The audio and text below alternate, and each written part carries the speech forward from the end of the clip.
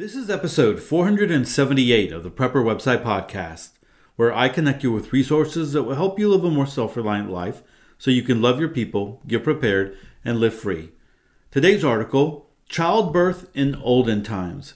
Hey, I'm Todd Sepulveda, the editor of PrepperWebsite.com. This podcast is an audible version with some commentary of articles that have been posted on Prepper Website, a daily curation of preparedness information. These articles are some of the best that have been recently posted on PrepperWebsite.com. All article links and show information can be found on the PrepperWebsitePodcast.com. All right, guys, let's go ahead and jump into our article of the podcast. It comes to us from one of my favorite people, or my favorite couples, Dr. Bones and Nurse Amy, their website, doomandbloom.net. And this article is entitled Childbirth in Olden Times. As I was getting ready for this, one of the reasons why it kind of came up was I recently had a dream of two of my nieces. They're both sisters, and they're both pregnant at the same time. And I had this dream that one of them was giving birth, and it was like in a poop hit the fan scenario. I just don't know what was going on or why, and I just remember like people panicking. And and maybe it was a subconscious thing from knowing that this article was there and ready for the podcast and stuff like that. But anyway, it was just one of those dreams that came up. And then of course, as soon as I was telling people like, okay, well, I guess I'm the only one with somewhat of knowledge of what to do. And so I'm like, okay, so start boiling some water. And then I woke up, and maybe it was just my freaking out, like I woke up out of that dream. But anyway, it really brings home, right? We need to really think about this, because right now we give birth, or women give birth in today's times. They go to the hospital and it's done.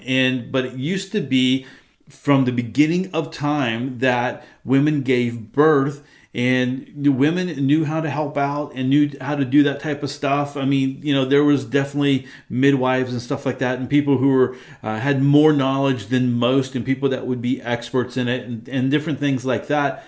But that is just so far removed. And the thing is that if we were in a real poop hit the fan scenario, that wouldn't stop. Childbirth and having babies and all that kind of stuff would not stop. But there's just a lot of things that go into it that we just don't really pay attention to, or we don't know, and we're just not skilled in it.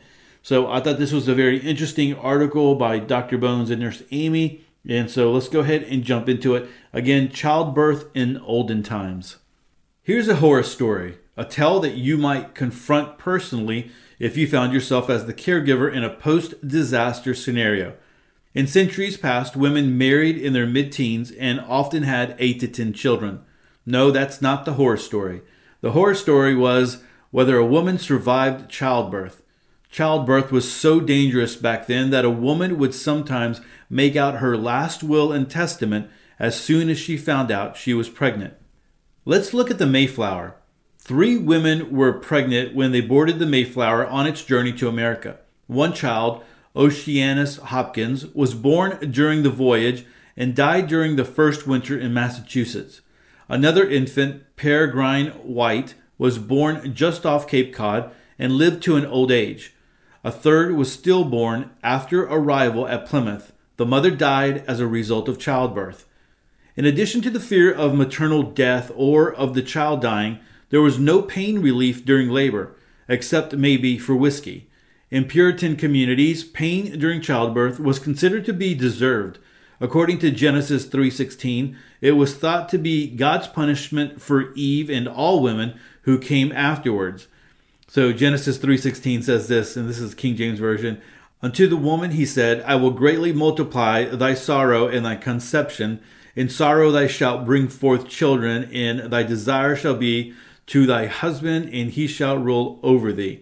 All right, so in the year 1800, a woman's chance of dying during childbirth was about 2% per birth. If a woman gave birth to 8 or more children, her chances of eventually dying in childbirth were pretty high. And your chances were even worse if you were the baby. The chances of a child dying before the 5th birthday was around 20%. Rich women commonly employed wet nurses to breastfeed their babies for them. You might think this increased their chances of surviving, but hormones produced during breastfeeding are nature's way of spacing out children. As a result, rich women often ended up with more pregnancies than poor women. At 2% mortality per birth, the rich might have had even worse outcomes than the poor.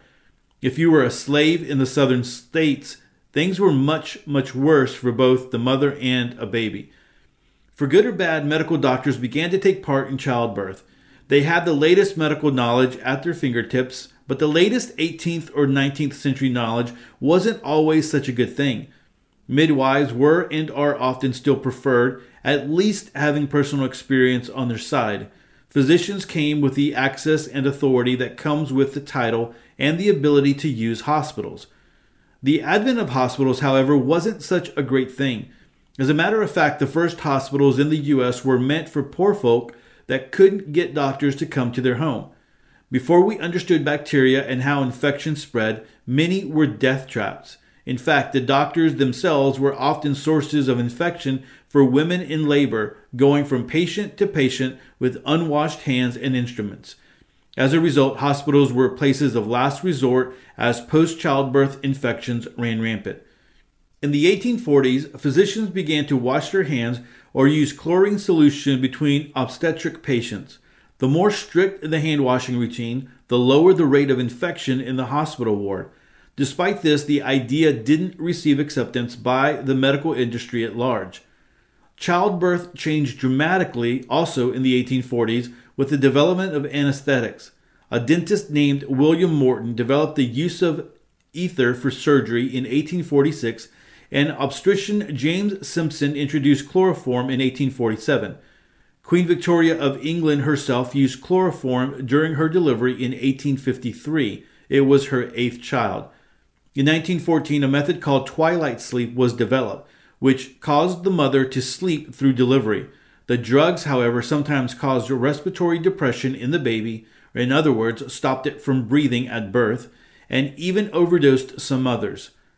In the early mid-20th century, advances in medicine finally outpaced the access of the lower class to medical care. A doctor-appointed city health inspector for Hell's Kitchen area in 1901 found that 1,500 newborn babies died in the district every week. The doctor named Sarah Josephine Baker was someone special. Her efforts to improve care included inventing infant formula, opening prenatal clinics, training babysitters, and opening milk stations in the city. Her efforts resulted in a huge decrease in infant and child deaths. By the time Baker retired in 1923, New York City had the lowest infant mortality rate of any major American city. I sure hope that somewhere there's a statue dedicated to her. The main dangers for women in childbirth in the 19th century were the same you'll see in a long-term survival event today: prolonged labors, excessive bleeding, and infection. Fetuses in abnormal positions, narrow pelvises, and large-sized infants were and are difficult to deliver. At one point or another, it became clear, often after 2 or more days in labor, that no progress was being made. This required a doctor to use instruments like forceps to pull the child free or to crush the child's skull and remove it. You heard me. There were entire chapters in every obstetric textbook on destructive procedures to kill and remove a baby that was stuck. Often the baby was already dead at this stage, and there was a strong chance that the mother would also die. So these were decisions made in desperate situations. Desperate situations you, the medic, might experience one day if something really happens that takes away modern medicine. Excessive bleeding was another common problem. It is still a risk in childbirth today. Modern obstetrics has resources to drugs, however, which help to control it. In olden times, there was almost nothing a midwife or doctor could do to stop a post-birth hemorrhage, and many women literally bled to death. Infection was the other great scourge of childbirth. Women are very susceptible to infection during and immediately after the process of childbirth. Fevers were both common and deadly, usually starting 1 or 2 days after delivery and spreading to the blood within a week. Even an apparent normal birth was no guarantee of a safe recovery for the mother. The strain of a long labor, a stuck placenta, or any number of complications increased the risk significantly. The greatest improvement in the reduction of bad outcomes was the decrease in the number of births per woman. As smaller families became the desired norm and family planning became popular, the emancipation of women helped save many lives. There were still many families that were large by modern standards, but by 1900 the average woman could expect to bear 4 children, about half the number her mother had. Today it's even less. The practice of putting women to sleep during labor wasn't commonly done at home, changing the face of childbirth in modern society. In 1900, over 90% of all births occurred in the mother's home. In 1940, over half took place in hospitals, and by 1950, the figure had reached 90%. The substitution of doctors for midwives and hospitals for home delivery, however, did little to save lives. Then, in the late 1930s, antibiotics were introduced. By the end of World War II, the widespread use of antibiotics cut childbirth deaths to its present low level. Because of the importance of antibiotics in saving lives from infections, we wrote a book known as Alton's Antibiotics and Infectious Disease, which hopes to give you options in preventing avoidable deaths in disasters or remote settings. Guys, and that new book that this article is referring to is on Amazon, and so you can purchase that, Alton Antibiotics and Infectious Diseases. So childbirth is still a challenge. Have a baby, and as far as I'm concerned, you'll never have to prove your courage in any other way. Dr. Joe Alton, MD. All right, guys. So like I said, this is one of those topics that we don't always seem to have a lot of information. It's not one that we naturally think about when we think about survival and preparedness, but it is something that is going to be needed if there ever was a true SHTF scenario, or the end of the world as we know it type scenario, because people will continue to have babies. Women will continue to have or get pregnant and have babies, and this is something that will, that will need to be dealt with. I think about it because I have young boys, right? And so eventually, at some point, they will get married, they will have wives, their wives might get pregnant, and it's something that they will have to deal with. Referring to Dr. Bones and Nurse Amy's articles, definitely you can go and you can always search their articles on their website, in which I would always recommend that you do.